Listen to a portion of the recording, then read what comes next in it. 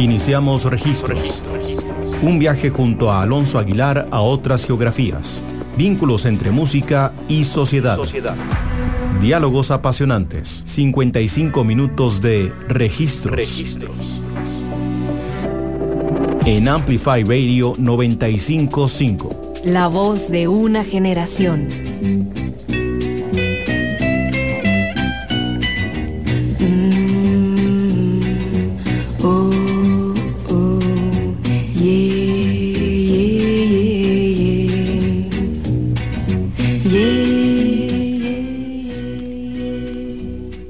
Hola a todos y todas, estamos acá en Registros por Amplify Radio.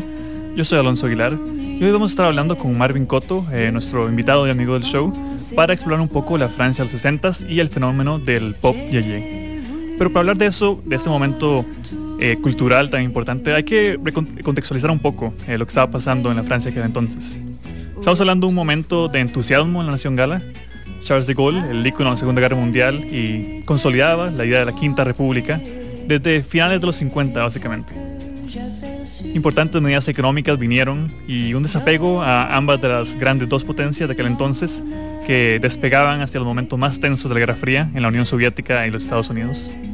En Francia se vivía una algarabía alrededor de esta idea independentista de ser la otra opción, de existir al margen como de estas visiones autoritarias del comunismo soviético y el nuevo liberalismo norteamericano.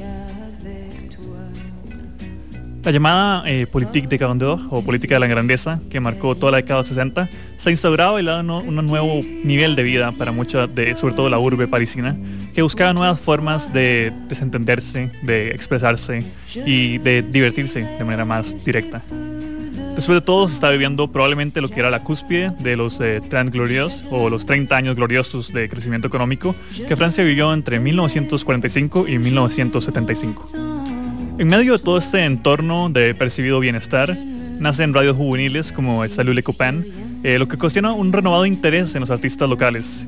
Si bien Francia ya venía con toda una tradición de la chanson francés, es en ese entonces que elementos de la idea de adolescencia norteamericana, de la contracultura, empiezan a calar progresivamente hasta llegar al movimiento que vamos a estar hablando hoy en el programa.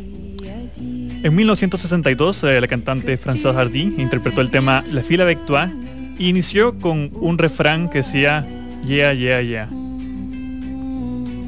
Eso terminaría de marcar para siempre el movimiento pop que se gestaba.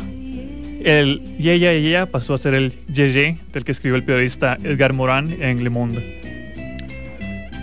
A partir de este momento, las canciones y la música pop francesa tomó un nuevo rumbo. La lírica hablaba de liberación sexual, la estética jugaba mucho con la ingenuidad, con los deseos prohibidos. Había una sensibilidad musical bastante barroca que jugaba con elementos rara vez vistos en pop tan comercial. Ese sería el movimiento que marcaría para siempre la música pop y que influenciaría a cientos de movimientos más adelante en la historia. Esto es el pop yeye que vamos a estar escuchando y analizando durante el programa de hoy. Los dejamos con una canción y ya volvemos a la conversación. Hola, soy Carla Castro y quiero invitarte a que me acompañes en Emprendedores de Vida, un programa donde hablaremos de salud mental, psicología positiva y de cómo escalar nuestras propias montañas. No todos somos emprendedores, pero todos podemos ser emprendedores de vida. Te espero todos los viernes a las 7 de la mañana por Amplify Radio.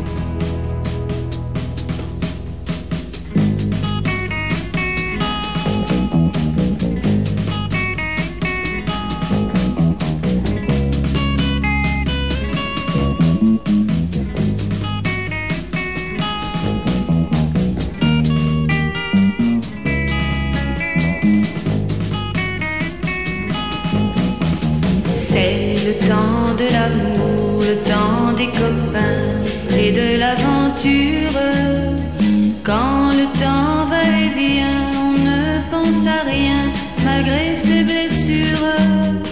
Car le temps de l'amour, c'est long et c'est court, ça dure toujours, on s'en souvient.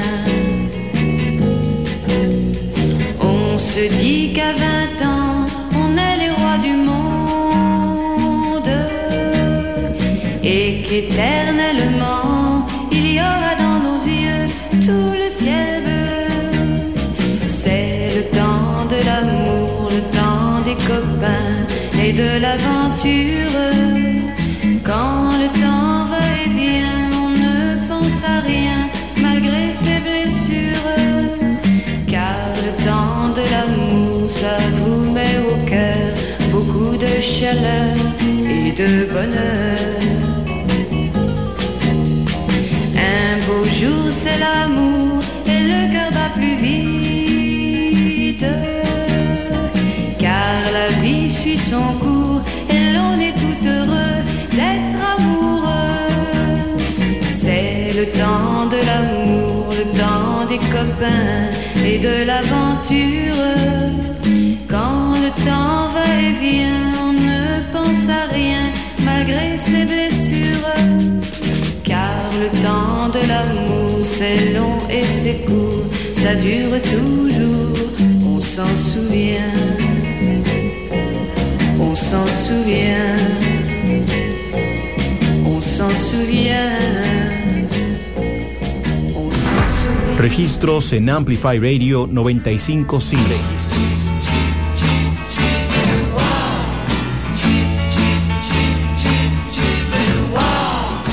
Il y a les playboys de profession habillés par Cardin et chaussés par Carville. Qui roulent en Ferrari à la plage comme à la ville, qui vont s'écarter comme ils vont chez Fauchon.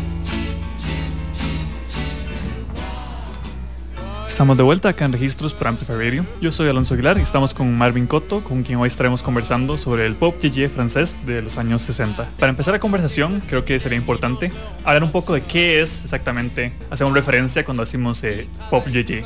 Como a qué nos estamos refiriendo en términos también como culturales y como a qué suena. Ya hemos escuchado un par de canciones como la que pusimos de François Hardy, como también lo que suena de fondo ahorita y sonaba de fondo antes.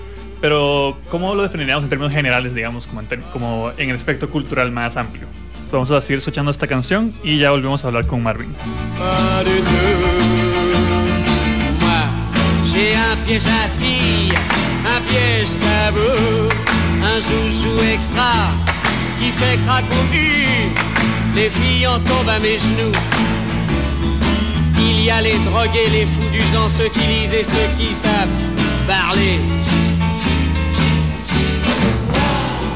Aux mannequins de chez Catherine Harley, ceux qui se marient à la Madeleine. Croyez-vous que je sois jaloux? Pas du tout, pas du tout. Moi, j'ai un piège à fille, un piège tabou, un joujou extra qui fait crac-boum-i. Les filles en tombent à mes genoux, je recommence, il fait crac-boum-i, crac-boum-i, crac-boum-i, crac-boum-i.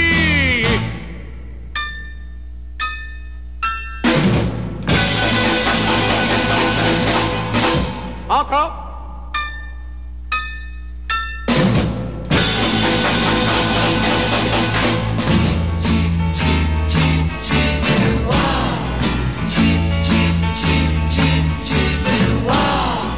Il y a les playboys de profession habillés par Cardin et chaussés par Carville. Qui roulent en Ferrari à la plage comme à la ville, qui vont s'écarter comme ils vont chez Fauchon. Croyez-vous que je sois jaloux? Pas du tout, pas du tout. Moi, j'ai un piège à fille, un piège tabou, un joujou extra qui fait crac-boum-i. Les filles en tombent à mes genoux. J'ai pas peur des petits minets qui mangent leur ronron au drugstore. Ils travaillent tout comme les castors, ni avec leurs mains, ni avec leurs pieds. Croyez-vous que je sois jaloux? Pas du tout, pas du tout. Moi, j'ai un piège à fille, un piège tabou, un joujou extra qui fait crac-boum-i. Les filles en tombent à mes genoux. Je ne crains pas les costauds, les supermen, les bébés aux carrures d'athlètes.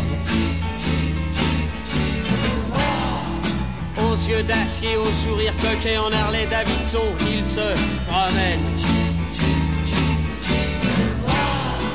Croyez-vous que je sois jaloux? Pas du tout, pas du tout. Moi, j'ai un piège à filles, un piège tabou, un joujou extra qui fait craquer. Les filles en tombent à mes genoux. Il y a les drogués, les fous du sang, ceux qui lisent et ceux qui savent parler. Aux mannequins de chez Catherine Harley, ceux qui se marient à la Madeleine. Croyez-vous que je sois jaloux? Pas du tout, pas du tout. Moi, j'ai un piège à filles, un piège tabou, un joujou extra qui fait crack boum. Les filles en tombent à mes genoux, je recommence, il fait crack boum, crack boum, crack boum, crack boum.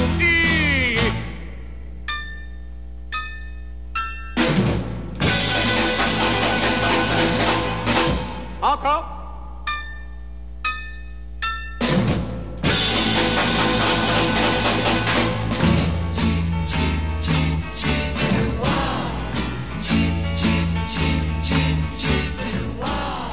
Estamos acá con Marvin Cotto para hablar de Pop Yeye.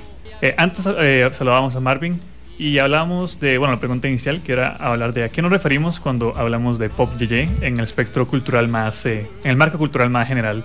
Como para alguien que no tiene referencia alguna del espacio, el lugar o el momento histórico, ¿cómo se podría hacer una introducción? Bueno, yo creo que por Pop Yeye podemos entender como esa primera ola de música rock y pop de influencia anglosajona que llega a Francia a inicios de los 60, pero creo que estilísticamente es como un término sombrilla, porque hay mucho, como vamos a escuchar durante esta hora, hay mucho que podría caber dentro de ese término yeye como tal, pero si nos vamos como a la cronología más estricta y pensamos como en los primeros años del yeye, podemos pensar que es esta especie de rock and roll a la francesa, ritmos como el twist, ¿verdad? Como estas baladas como influenciadas por el doo-wop estadounidense, incluso clones de Elvis Presley, así que tipo Johnny Hallyday, ¿no?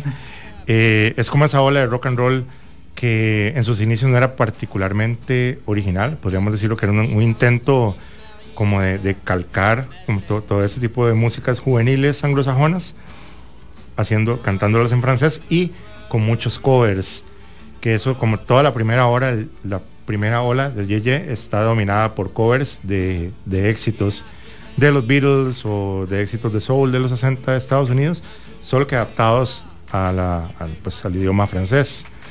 Eso es como una forma de entender el yeye, y hay una forma más amplia que es todo el pop, digamos, generalmente cantado por mujeres jóvenes, que se desarrolla en la década de los 60, y que bueno, como pasa con la música popular en la década de los 60, evoluciona un montón y pasamos como este rock and roll más primitivo, quizás, o más adolescente, a cosas un poquito más sofisticadas, ¿verdad? Como arreglos más barrocos, letras un poco más risqué, así, ¿verdad? Más arriesgadas, para terminar ya a finales de los 60 en algunos casos con full psicodelia, ya cuestiones más influenciadas por el rock psicodélico anglosajón.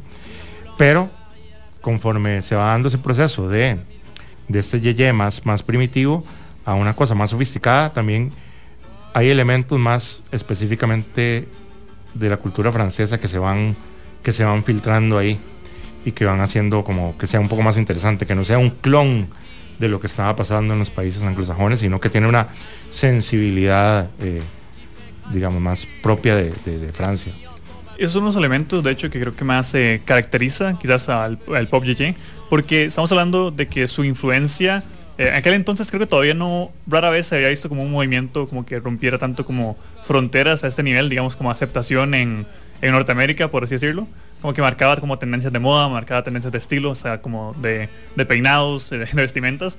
Y bueno, haríamos que también como proponernos como por qué, todavía no analizando necesariamente como aspectos musicales, pero por qué creemos como que este sonido en particular logró como tanto alcance. Pues yo creo que fue una coincidencia con precisamente lo que mencionaba Alonso, bueno, mencionabas al inicio, que es este periodo de los 30 gloriosos de la socialdemocracia europea y de Francia. Entonces es cuando una época en que se dispara el consumo, sube, por así decirlo, el ingreso promedio de las familias, hay un proceso de urbanización en Francia muy fuerte, hay algunos cambios sociales, por ejemplo, bueno, lo que siempre se dice respecto a los 60, ¿no? La invención de la píldora anticonceptiva, una participación mayor de las mujeres en el espacio laboral, joven, bueno, también como la juventud como categoría de marketing, que no existía antes de los años 50 y que empieza a ser importantísima. Son jóvenes que bueno, ya no viven en la austeridad de la posguerra, sino que viven en un boom económico y tienen dinero que gastar, para lo cual siempre la industria musical ha sabido responder muy bien a esos momentos, digamos, de cierta bonanza económica, ¿no? Justamente con eso vamos a escuchar un par de canciones y volvemos a hablar más como específicamente como a qué suena todo esto que estamos hablando. Hola, soy Estela Peralta y te invito a disfrutar de Dada, un espacio en el que estaré programando música diferente, experimental, rarezas, lados B, sin olvidarnos de los éxitos alternativos que nos vuelan la cabeza. Así que te espero todos los martes a las 8 p.m. por Amplify Radio. La voz de una generación. Viajar en el tiempo con la música es posible en Lead by Lead. Soy Litus y te espero todos los jueves a las 7 de la noche por Amplify 95.5.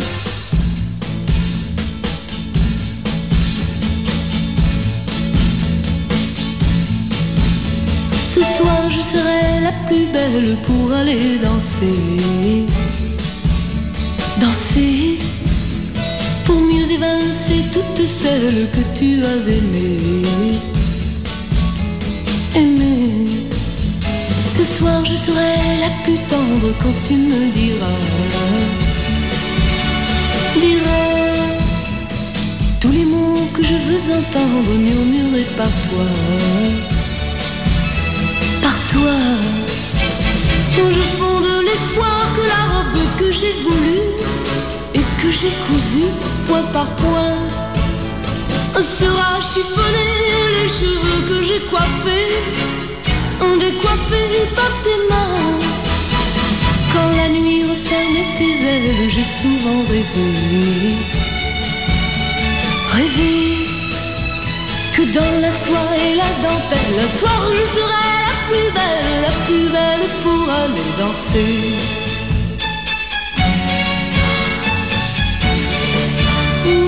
La plus belle pour aller danser.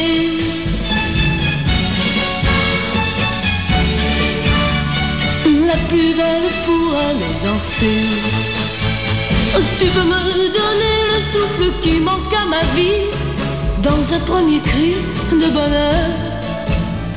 Oh, si tu veux ce soir cueillir le printemps de mes jours et l'amour en mon cœur, pour connaître la joie nouvelle du premier baiser.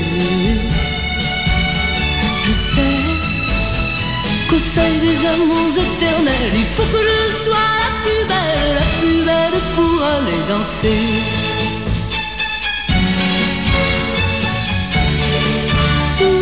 La plus belle pour aller danser.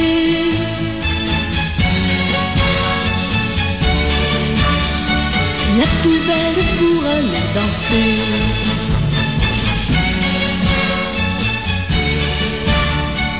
La plus belle pour aller danser.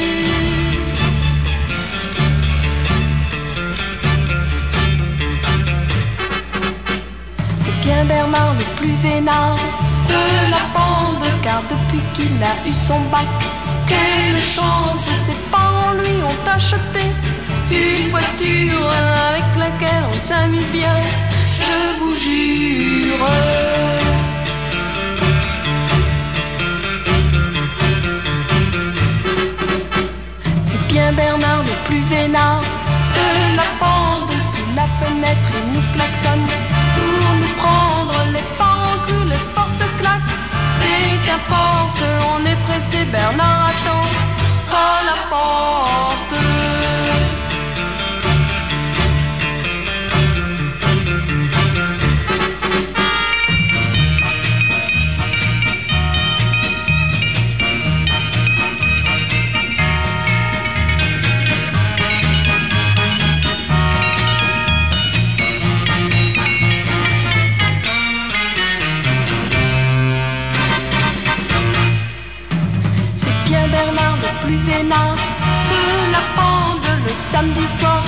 emmène et l'on danse, mais vers minuit il faut rentrer. Pas de chance et je m'endors tout en songeant aux vacances.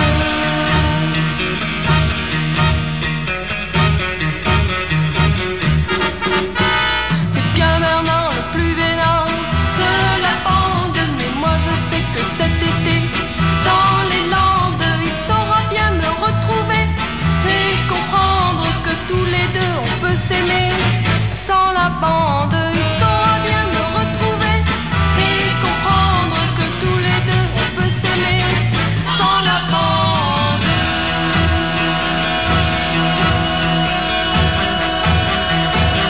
Los diálogos más apasionantes En registro. en Amplify Radio 95.5. Ampliamos el concepto de la radio para que escuches la música y contenido que tu generación quiere escuchar. Porque Amplify Radio 95.5 es la voz de una generación.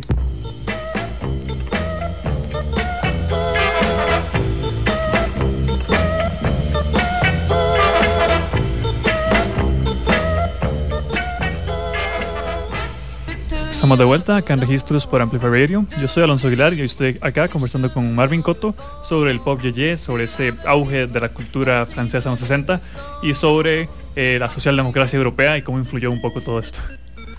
Eso que sonaba era el tema C'est bien Bernard de Chantal Goya.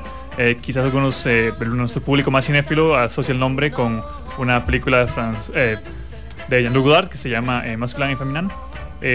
Y bueno, Marvin justamente por el micrófono nos contaba como un poco lo que pasaba con estas actrices que envueltas en todo este entorno artístico a veces terminaban en proyectos de los que quizás no conocían demasiado, a veces pasaba como que eran como casteadas simplemente por su apariencia física, que bueno, si no hablaba directamente de su calidad artística, sí hablaba de que a pesar de que fueran como artistas femeninas cantando sobre con perspectivas diferentes, la industria alrededor de ellas sigue siendo bastante depredadora, por así decirlo. Claro, sí. Que bueno, en esta película en que sale Chantal Goya, que es de 1966, de Jean-Luc Godard, creo que es como también, es muy sintomática como de la mentalidad de ciertas élites culturizadas tenían sobre el fenómeno yeye.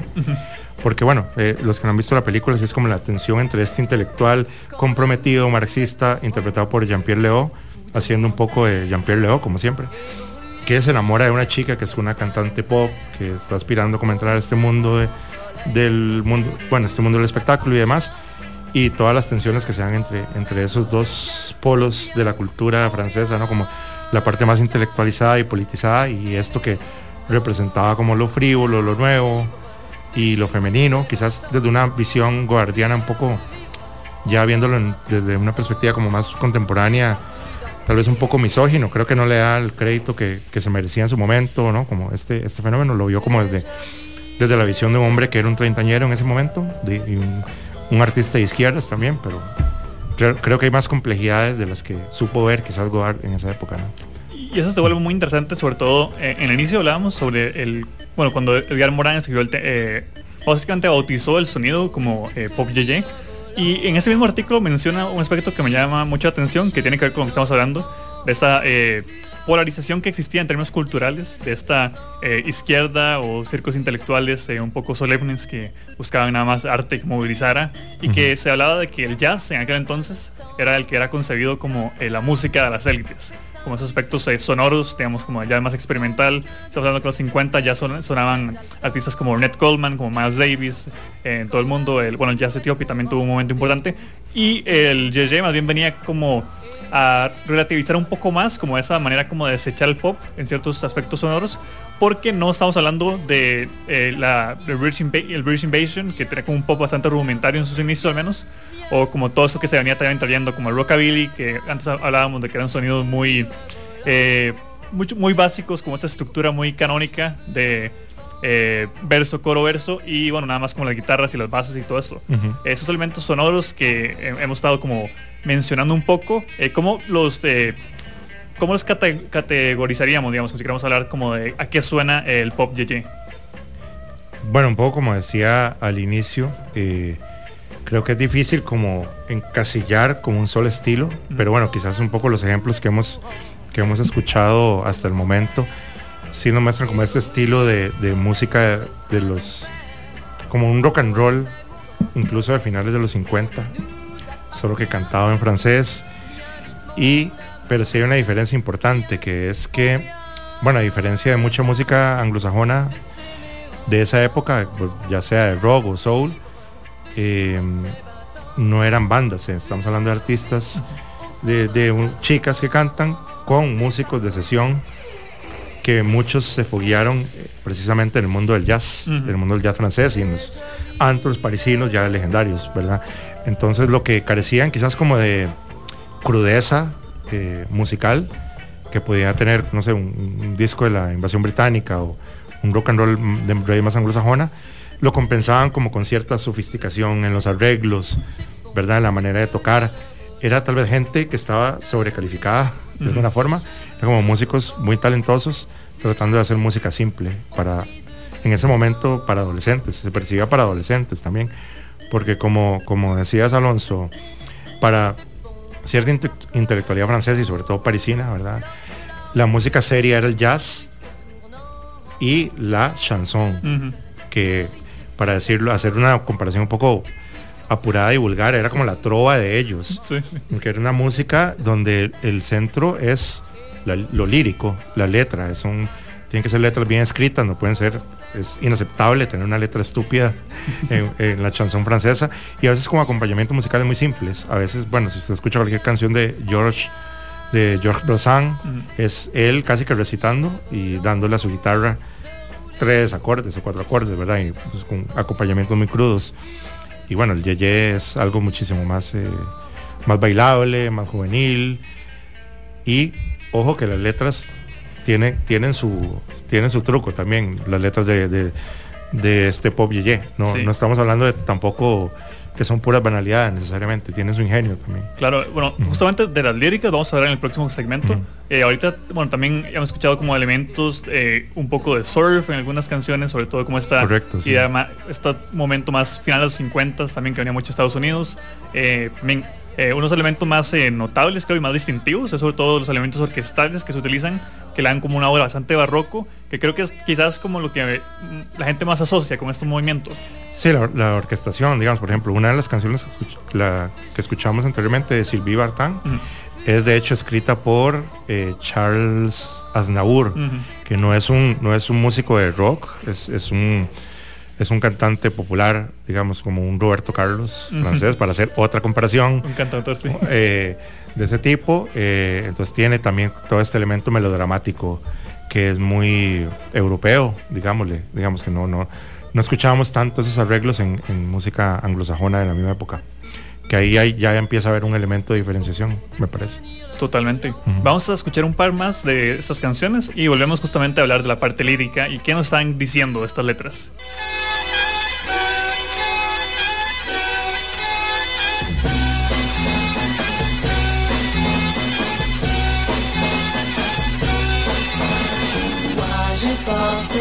Sans complexe, des carreaux, j'ai des chaussettes. C'est la mode, c'est la vie, c'est la mode, je la suis. Je fais comme les autres filles, je me promène en blue jean. C'est la mode, c'est la vie, c'est la mode, je la suis. Dans les magazines, au fil des saisons, je vois autant de modèles que j'entends de chansons. Acheter tous les gadgets et ne voyager comme j'ai. C'est la mode, c'est la vie, c'est la mode, je la suis. Il m'a invité ce soir, comment faire? Comment vais-je m'habiller? Car je ne voudrais pas boucle d'oreilles en verre, un fourreau de jersey clair. C'est la mode, c'est la vie, c'est la mode, je la suis.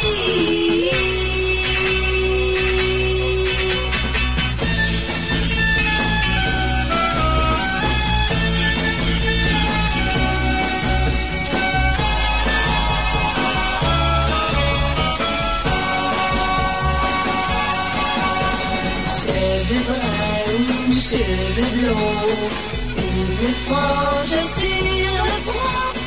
C'est la mode, c'est la vie, c'est la mode, je la suis.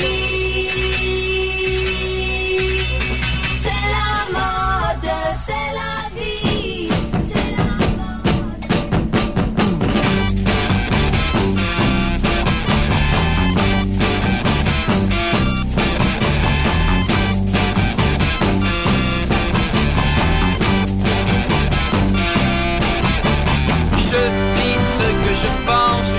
comme je veux. Je gagne beaucoup d'argent, mais quand j'en avais peu, je n'étais pas plus malheureux. Oui, mais je n'étais pas plus heureux. Je suis comme ça pour moi, pas pour vous. Comprenez-le.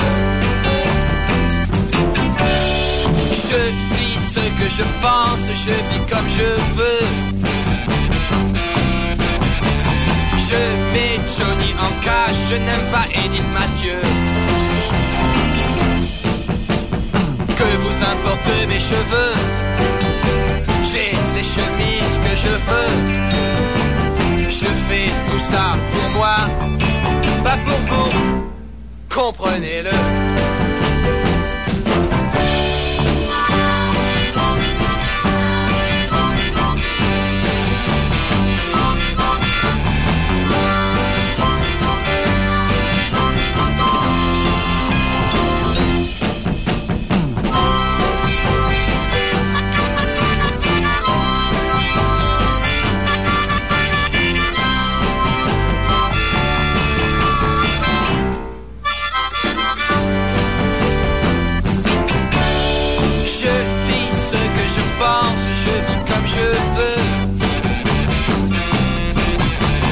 La fidélité, moi, croyez-moi, ça fait deux.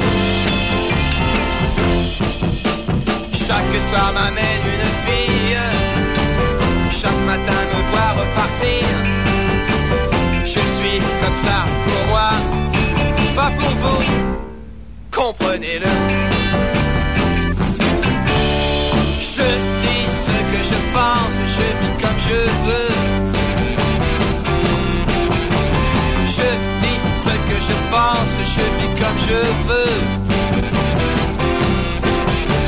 Je vis ce que je veux.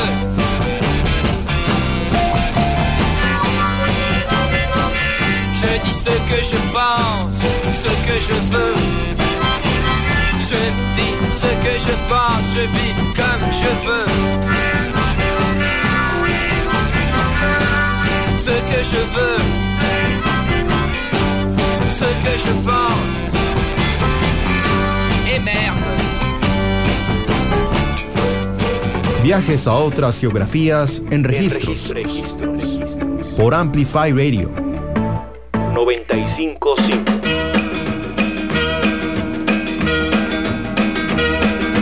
Hey, hey, si tu veux quelqu'un qui t'aime, alors pourquoi pas moi? Depuis le temps que je t'attends. Estamos de vuelta acá en Registros con Marvin Cotto. Yo soy Alonso Aguilar y hoy estamos hablando del pop yeye, de la Francia de los 60 y de todo lo que implicó aquel movimiento tan influyente. De hecho, justamente en el bloque anterior hablábamos un poco de los elementos sonoros que distinguían a este movimiento, y ahora queríamos expandir un poco esta idea que hablábamos de que, bueno, mucha gente en aquel entonces de los círculos intelectuales franceses básicamente desechaban esta música, pero en términos líricos no eran necesariamente como letras que nada más hacían como la canción de amor tradicional o que seguían como los cánones de, bueno, inclusive yo diría que para volver a hablar un poco del British Invasion y como de la ola británica, tenían inclusive como canciones más simples y más arcaicas en letras que esas canciones. Entonces, en términos líricos, ¿qué podríamos decir como de estas artistas, de lo que están hablando? Porque un elemento que creo que también caracteriza mucho, y quizás que la gente que sí conoce la música lo identifique inmediatamente, es como el uso de metáforas, símiles, como alusiones que no explícitamente hablan como del deseo o como de la desolación, ese tipo de cosas, pero lo hacen a través como de un cierto tipo de poesía. Sí, que yo creo que eso es también un poco muy característico de la música popular francesa. Como ya mencioné, que la chanson es muy orientada por la lírica. En este caso, yo creo que hay mucha variedad. Creo que en el primer Yeye sí encontramos textos más simples que tal vez encajan más en esa idea, ¿verdad?, caricaturizada de lo que es la música popular, de que es romance, que es un poco virginal, inocente y demás. Pero luego eso se va complicando. Porque hay un aspecto también que hay que tomar en cuenta, y es que la mayoría de las canciones, a pesar de ser interpretadas por mujeres, los letristas y compositores eran en su gran mayoría hombres, y había una persona encargada solo de hacer la letra, ¿verdad? Entonces allá había un nivel como de, no sé si decirle profesionalización, pero sí de respeto un poco por la parte lírica ahí, en donde hay mucho esto que decir, ¿verdad? Juegos de palabras, incluso cierto aspecto satírico, sí, como que ya llega un punto, tal vez no sé, después del 65, 66, en donde ya hay como, llega la fase de autoconciencia del pop yeye. Entonces hay casi que sátiras de la misma sociedad de consumo. Está lo que los franceses llaman como el segundo grado, el second degré, que es como esto de, no sé si no está hablando completamente en serio, hay como un distanciamiento irónico. Y también no podemos olvidar tampoco las contribuciones de Serge Gainsbourg, que bueno, era un letrista magnífico y súper ingenioso, que jugaba un poco con la sonoridad del lenguaje francés, pero también con los significados, y ya no estamos hablando ni siquiera de doble sentido, sino de triple y cuádruple sentido. Entonces creo que un poco ahí se fue sofisticando también la parte lírica, ¿verdad? Porque Gainsbourg viene del mundo de la chanson. Él es un pianista también como muy fogueado en el jazz, y que por de alguna forma razones mercenarias o comerciales decide como empezar a escribir para cantantes jóvenes, y bueno, es donde tiene como sus primeros grandes éxitos con Franz Gall, precisamente, como que de hecho ya una canción de Franz Gall muy icónica, que es Poupée de Cire, Poupée de Son, ganadora de Eurovisión, ganadora de Eurovisión en 1965.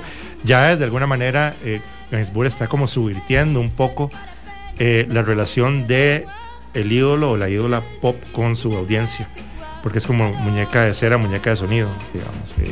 Y bueno, si uno se fija en la letra, un poco está subvirtiendo la misma idea del pop dentro de la maquinaria del pop. Entonces, y bueno, y por ese lado, bueno, Gainsbourg también pasó esto, que él al inicio, te he entendido como que no era demasiado fan de esta ola, luego le encontró como esta potencial para subvertir, porque estamos hablando también de que, de nuevo, como todas esas eran como artistas sumamente jóvenes, muchas empezaron su carrera literalmente, sí, como adolescentes, y justamente jugaban mucho de manera consciente, ellas y sus letristas y todo el equipo que tenían detrás, con esta idea de jugar con la inocencia, como de seducir con esa idea como del deseo prohibido, digamos, que era también parte muy integral de su letra, digamos, como esta manera como de no ser explícito de nuevo, pero jugar con esa idea como de tabú, que también creo que es muy inherente como a la sociedad francesa, digamos, como esa fascinación como... Sí, por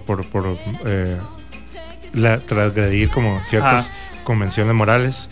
Y bueno, también está la canción legendaria de Gainsbourg, que es Le Suzette, que bueno, es una situación que ahora se vería desde otra óptica, ¿verdad? Mucho más crítica, pero que en su momento se vio como una travesura, que era, bueno, una letra con un doble sentido sexual muy, muy evidente, cantado por una chica muy joven que no entendía de qué estaba cantando, o al menos dijo no entender de qué estaba cantando hasta que le explicaron, ¿verdad? Entonces ahí, de hecho ahí rompe con Gainsbourg porque se sintió utilizada un poco, pero eran cosas que pasaban en esa época también, como dentro de esa misma deseo de transgresión y demás, a veces se van a esas situaciones que uno ahora podría decir que eran un poco abusivas. Pero también tenemos que verlo, enmarcarlo dentro del cambio de costumbres de una sociedad súper rígida. El presidente era Charles de Gaulle, un general, un militar, básicamente. Era un país donde todavía se censuraba abiertamente una película. O sea, digamos, una película de Godard que hablaba sobre la guerra de Algeria se censuró y no se exhibía en cines, y eso se hacía con completa impunidad. Y también como esta película de Jacques Rivette, la religiosa, que es basada en una obra de Diderot, se censura abiertamente. Entonces existía una censura explícita, existía una serie de temas tabúes, no se podía hablar de la guerra de Algeria, y hay una gradual paralelo también como al desarrollo de la sociedad de consumo, hay una gradual relajación de costumbres que, bueno, luego estalla en los hechos de mayo del 68, que creo que en algún punto tenemos que llegar ahí también. Claro, de hecho vamos a escuchar un par de canciones más, apropiadamente, la que viene es Mao Mao de Claude Chan, y luego venimos a hablar un poco que más. Esa sale en la película La Chinoise de Jean-Luc Godard. Sí, y luego venimos a hablar un poco más de estos momentos de transiciones, esta evolución en la parte más escabrosa de los 60s. Hola, mi nombre es Javier González y os quiero invitar a un nuevo programa que estoy preparando. Se llama Pon tu mente al sol y en él principalmente haremos un repaso a la música pop española de las últimas décadas, pero sin olvidar bandas de cualquier otro lugar. Te esperamos aquí en Amplify Radio 95.5 de 4 a 5 todos los viernes. Pon tu mente al sol. Pon tu mente al sol.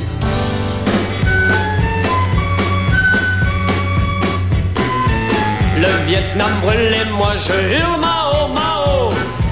Johnson rigole et moi je vole Mao Mao. Le napalm coule et moi je roule Mao Mao. Les villes crèvent et moi je rêve Mao Mao. Les putains crient et moi je ris Mao Mao. Le riz est fou et moi je joue Mao Mao. C'est le petit livre rouge qui fait que tout enfin bouge. L'impérialisme dicte partout sa loi. La révolution n'est pas un dîner. La bomba est un tigre en papier. Les masses sont les véritables héros. Les ricains tuent et moi je mue Mao Mao. Les fous sont rois et moi je bois Mao Mao. Les bombes tonnent et moi je sonne Mao Mao. Les bébés fuient et moi je fuis Mao Mao. Les Russes mangent et moi je danse Mao Mao. Diable dénonce, je renonce Mao Mao. C'est le petit livre rouge qui fait que tout enfin bouge. La base de l'armée, c'est le soldat. Le vrai pouvoir est au bout du fusil. Les monstres seront tous anéantis. L'ennemi ne périt pas de lui-même. Mao Mao. Mao Mao. Mao Mao. Mao Mao.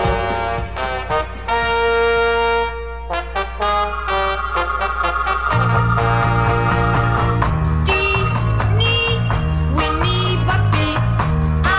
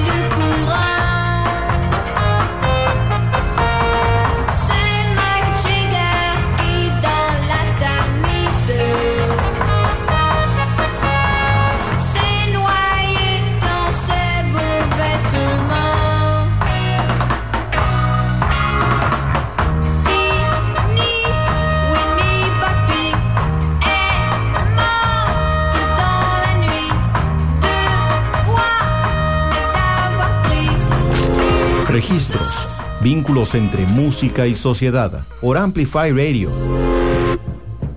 Estamos de vuelta acá en Registros. Yo soy Alonso Aguilar, estamos con Marvin Cotto hablando del pop yeye. En el bloque anterior comentábamos un poco de cómo el pop yeye en términos líricos subvertía bastante como los cánones de la chanson francesa en muchos aspectos también, y también de la música pop en aquel entonces, como que tenía este elemento de mayor riesgo, de mayor juego, una visión más lúdica quizás como que la que tenían otros artistas que se aferraban más como a estas ideas de romance más platónico, quizás por así decirlo. Eso nos lleva también a hablar un poco de la evolución que hemos estado también comentando y haciéndolo como preámbulo de cómo fue evolucionando el sonido, cómo fueron evolucionando las artistas y qué sucedió una vez que ya para finales de los 60s como la contracultura se volvió básicamente lo pop. Así es, sí, porque creo que conforme van avanzando los años 60, que sabemos que fue una época también de musicalmente de cambios vertiginosos, digamos, en un año estaban haciendo una cosa y en 2 años le daban vuelta completamente. Y esto pasó también con el pop francés.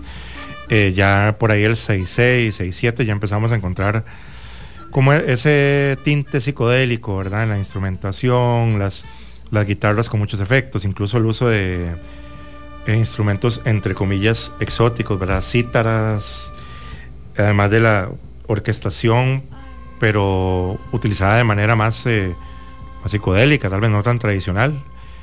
Va cambiando un poco también, haciendo o apegándose como esta idea del pop barroco, que es como el pop muy denso, con muchos instrumentos, que es como el muro de sonido de Phil Spector, de alguna forma, pero adaptado a este contexto francés. Entonces cambia mucho musicalmente, pero también está este reseteo cultural, que es mayo del 68, que bueno, uno podría decir perfectamente que dejó obsoleto culturalmente a mucha estrella de la música yeye, digamos, de repente como una figura como Franz Gall o Sylvie Vartan, con todo lo rescatable que podía tener su música, se veía como algo anticuado y conservador, incluso, ¿no? Era la derecha gaullista, de alguna forma, ¿no? Y habían otras cosas, ¿no? Todo el mundo se quiere poner hip y quiere mandar ácido y quiere como experimentar con otras sonoridades, ¿no? Entonces hay un reseteo cultural muy fuerte, ¿no? Con mayo del 68. De hecho es interesante ver como las artistas que sí lograron como dar el paso más allá, pensar un poco en François Hardy, por ejemplo, que también en los 70 se mantuvo bastante relevante, o en alguien como Jane Birkin, que bueno, tiene una asociación innegable con Serge Gainsbourg, porque igual en sus propios lanzamientos tiene un tema en el que habla como ese rechazo a esas fantasías de los 60s, como esta edición quizás más no necesariamente más adulta, pero sí más cínica, digamos, de todo este momento de euforia que sucedió. Sí, es como la resaca del sueño de los 60s que se derrumba, ¿no? Digamos, se derrumba en Estados Unidos con Charles Manson y se derrumba en Francia con, de alguna forma, mayo del 68, al no ser una revolución en el sentido tradicional, que mucha gente lo esperaba, pero sí lo fue en otros sentidos, en cuanto a la moral, las relaciones menos jerarquizadas que se empezaron a desarrollar ahí. Y yo creo que también esa época favoreció mucho a artistas que escribían sus propias canciones. Vemos ya como más mujeres jóvenes como tomando un rol menos subordinado como a compositores hombres y letristas hombres, como la misma Brigitte Fontaine, ¿verdad? Que luego tiene una trayectoria mucho más experimental, pero vemos más cantautoras también en esa época ya, que es también un poco por ese reseteo cultural que ocurre en los 60 también, que se van como, no sé, yéndose al frente con sus propias palabras y sus propias canciones, no tanto como un hombre ingenioso haciendo juegos de palabras para que después lo cante una chica en apariencia ingenua de 18 años, digamos. Entonces, cambia mucho eso también. Y también la instrumentación, creo que hay un cambio también, como ese barroquismo a volver como al sonido crudo de banda, solo que con más psicodelia, no tal vez como la banda de garage rock tocando 3 acordes, sino un poco, incluso hasta influencias del hard rock ahí que empieza a surgir. Sí, es interesante también, justamente porque, bueno, en los 60s, aparte del mayo del 68, estaba todo el movimiento por derechos civiles, que también, creo que, como bien dice, influyó bastante como la perspectiva feminista en los artistas de los 70s, que quizás no se sentían tan anuentes como a ese tipo como de producción que se usaba en los 60s. Mencionaba Brigitte Fontaine, que de hecho suena de fondo, que también llevó básicamente hasta llegar a la vanguardia directamente, digamos, con música experimental. Inclusive también Catherine Ribeiro es otra figura también interesante ahí. Sí, de esa época. Y también, como decía Marvin, sonoramente también evolucionó al punto que incorporó elementos. Bueno, tuvimos un programa sobre exótica, y elementos de exótica también se pusieron de moda en la música. La música yeye también, como que incluso el mismo término yeye como que dejó de ser tan relevante en esos años. Es casi post-yeye, de alguna forma, ¿no? Sí. Porque también, bueno, no hablamos de eso, pero además de los letristas y los compositores, hay como toda una serie de arreglistas muy, muy connotados que también como esculpieron ese sonido, como Michel Colombier, Jean-Claude Vanier, que después trabajó con Serge Gainsbourg, que son, bueno, eran los encargados de esas orquestaciones que escuchamos y que luego pues se meten de lleno ya en la composición de bandas sonoras, incluso como la banda sonora del Planeta Salvaje, que es bastante conocida, pues es hecha por este compositor que arreglaba. Era arreglista de música pop yeye en los 60, ¿no? Entonces como que hay una evolución ahí. Muchos artistas no pueden dar el salto tampoco, ¿verdad? De ese reset cultural, y quedan un poco en el olvido también. Claro. Y bueno, justamente vamos a escuchar un tema más y volvemos a hablar justamente de lo que sucedió en los años posteriores, digamos, como este último legado del pop yeye. Il est en prison désormais. Nous avons rendez-vous pourtant tous les soirs comme auparavant. C'est si facile de s'échapper des prisons de sa majesté.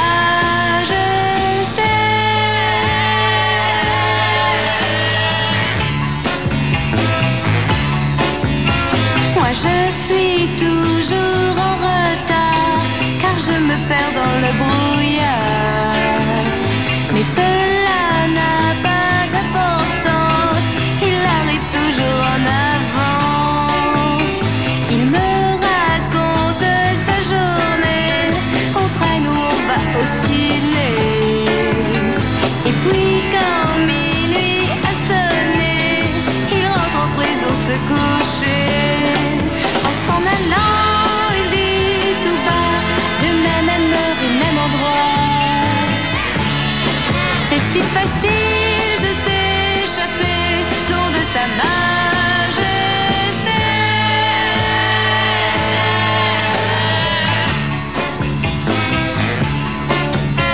Quand j'ai envie de prendre l'air, on me regarde de travers. Si je demande la permission, 9 fois sur 10 on me dit non. Lui il n'a pas tous ses soucis, c'est toujours l'heure de la sortie. Il saute le mur d'un mètre 20, où il se déguise en gardien. Quand j'ai envie de liberté, il y a des jours où je voudrais, comme lui, me faire reloger au crochet de sa majesté.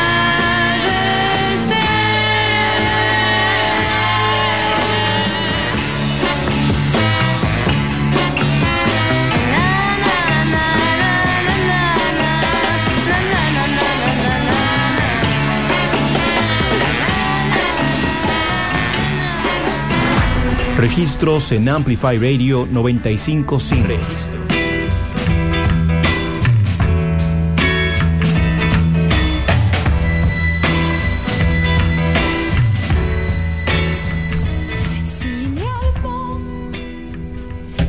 Estamos de vuelta acá en Registros, justo para despedir este programa en el que nos estamos enfocando en el pop yeye. En el bloque anterior hablábamos también como de este momento cultural, este cambio que pasó con Mayo del 68 y lo que implicó para muchas de estas artistas, que bueno, ya el público no se sentía tan cómodo nada más con esta idea de ingenuidad, como con estas bellas chicas adolescentes en vestidos cortos nada más, sino que querían quizás algo, entre comillas, más sustancioso. Así es. Pero eso también, en términos retrospectivos, creo que también hace pensar que nada más pasó la irrelevancia, cuando en realidad la música yeye, digamos, y todo el pop francés de los 60s A mí me parece, creo que sigue bastante vigente, sobre todo como en música independiente, como en el rock independiente, como las influencias que tienen. Y bueno, el episodio de Shibuya Kei, que también fue otro movimiento sumamente heterodoxo, me llamaba mucho la atención que esos artistas japoneses de los 90s veían como el pop yeye como básicamente como la expresión artística más relevante de los últimos años. También me parece como que su alcance, aún luego de su momento como de auge, sigue bastante engranado en muchos como movimientos culturales diversos, como que así como la exótica creo que sigue introduciéndose como por ese lado, como por ese mismo elemento como inherente que suena tan francés en muchos aspectos, digamos, al menos como la asociación que se tiene, creo que también sirve para que se siga apropiando de esa manera. Sí, así es. Creo que hubo como también un redescubrimiento por parte del mundo no francófono, porque bueno, siempre ha existido este cliché que obviamente con el que estoy completamente en desacuerdo, y que es además propaganda anglosajona, de que de la música francesa y el pop francés es malo, que es entre comillas polo, que es una versión como inferior del pop anglosajón, que se sienten como el centro del mundo y los que crearon todo. Y con el paso del tiempo y cuando empiezan a salir un montón de compilados y se empieza a recuperar a figuras como Serge Gainsbourg o Jacques Dutronc, se empieza a dar cuenta que no, digamos que fue un periodo bastante fértil y que había cosas que pues podían competir con cualquier música anglosajona de esa época. Entonces hay un redescubrimiento también, y creo que se valora más ahora, aunque como pasa un poco con lo que hablamos en el episodio de Italo Disco, que mucha gente que fue joven en esa época quizás en Francia se sorprendería de por qué uno está rescatando esta porquería kitsch de los 60, porque lo ven de esa manera. Pero bueno, creo que sigue teniendo como cierta vigencia, y además los años 60 ejerce una fascinación que creo que no va a pesar de lo trillado que puede ser como algunos temas relacionados con esa época, creo que esa fascinación no va a perder vigencia pronto. Entonces mucha gente quiere redescubrir como otras facetas, o sea, algo que no es solo los Beatles, los Rolling Stones y los Beach Boys, sino bueno, que pasaba en otras latitudes, digamos. También ese interés un poco por el rock latinoamericano de esa época, pero también como la música francesa de los 60, que en su época, con contadas excepciones, no tuvo ningún tipo de crossover, más allá de, bueno, Francia y, digamos, Bélgica y la parte francófona de Canadá.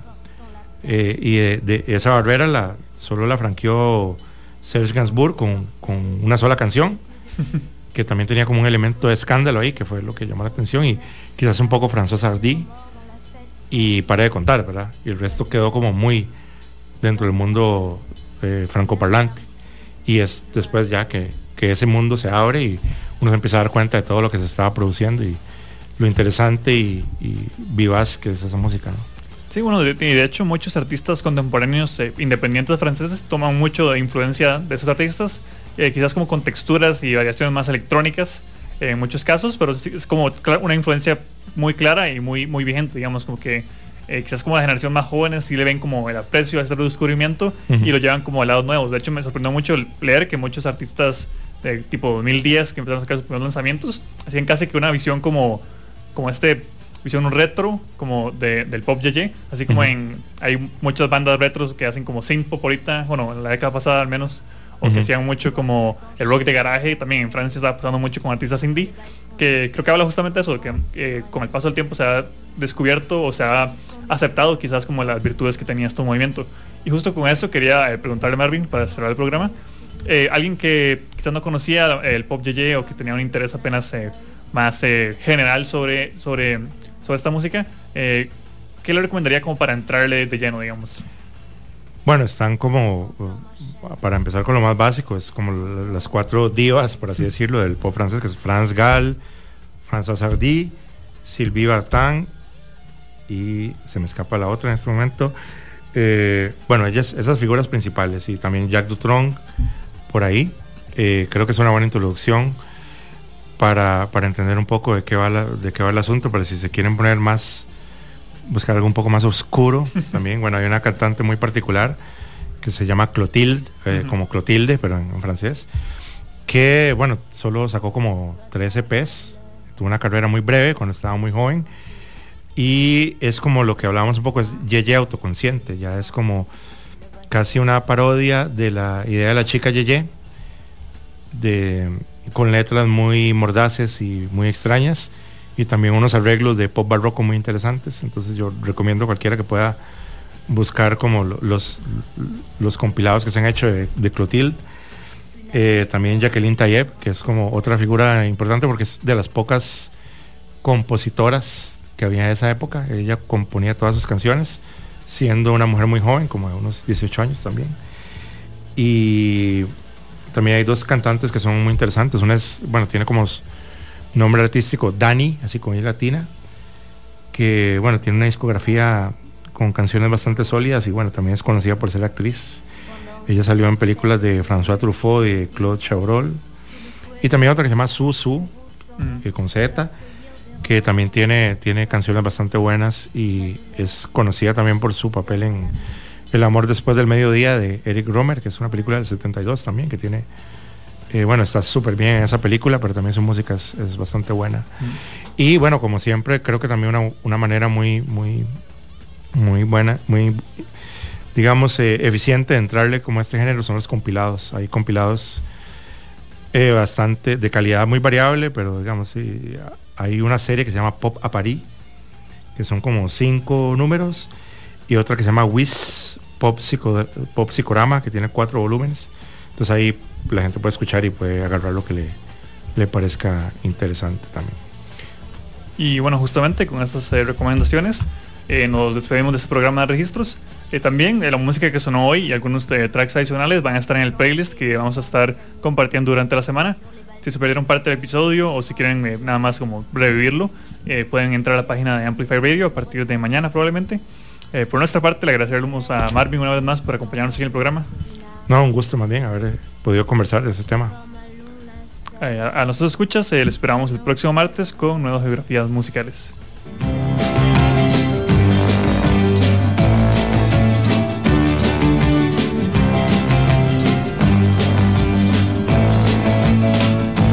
N'était pas superstitieux, l'aurait dû l'être un petit peu, l'aurait mieux fait d'éviter l'innocent petit minet.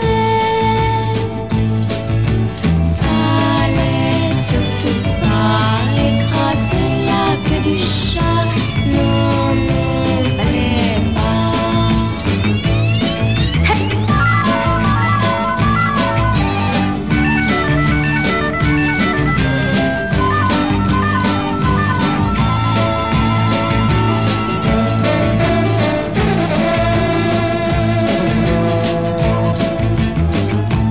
Il travaillait dans le bois, c'était un garçon adroit. Qu'arriva-t-il ce jour-là? La scie lui coupe le bras. Fallait surtout pas écraser la queue du chat, non, non, fallait pas.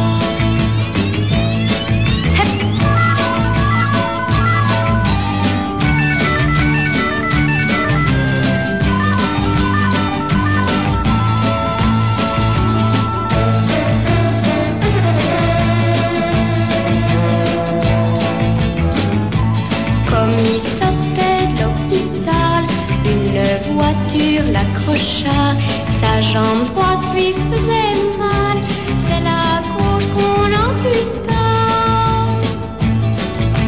Fallait surtout pas écraser la queue du chat, non, non, fallait pas.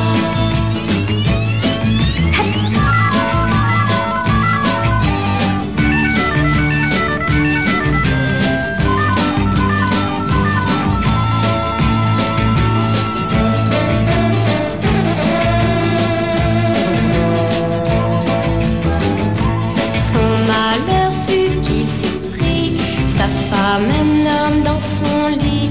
De colère il les tua et la tête on lui trancha.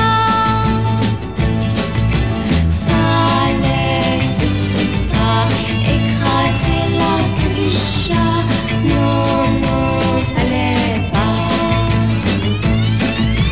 On remet ça parce que c'était joli. Fallait surtout pas écraser la queue du chat. Non, non, fallait pas. C'était la morale de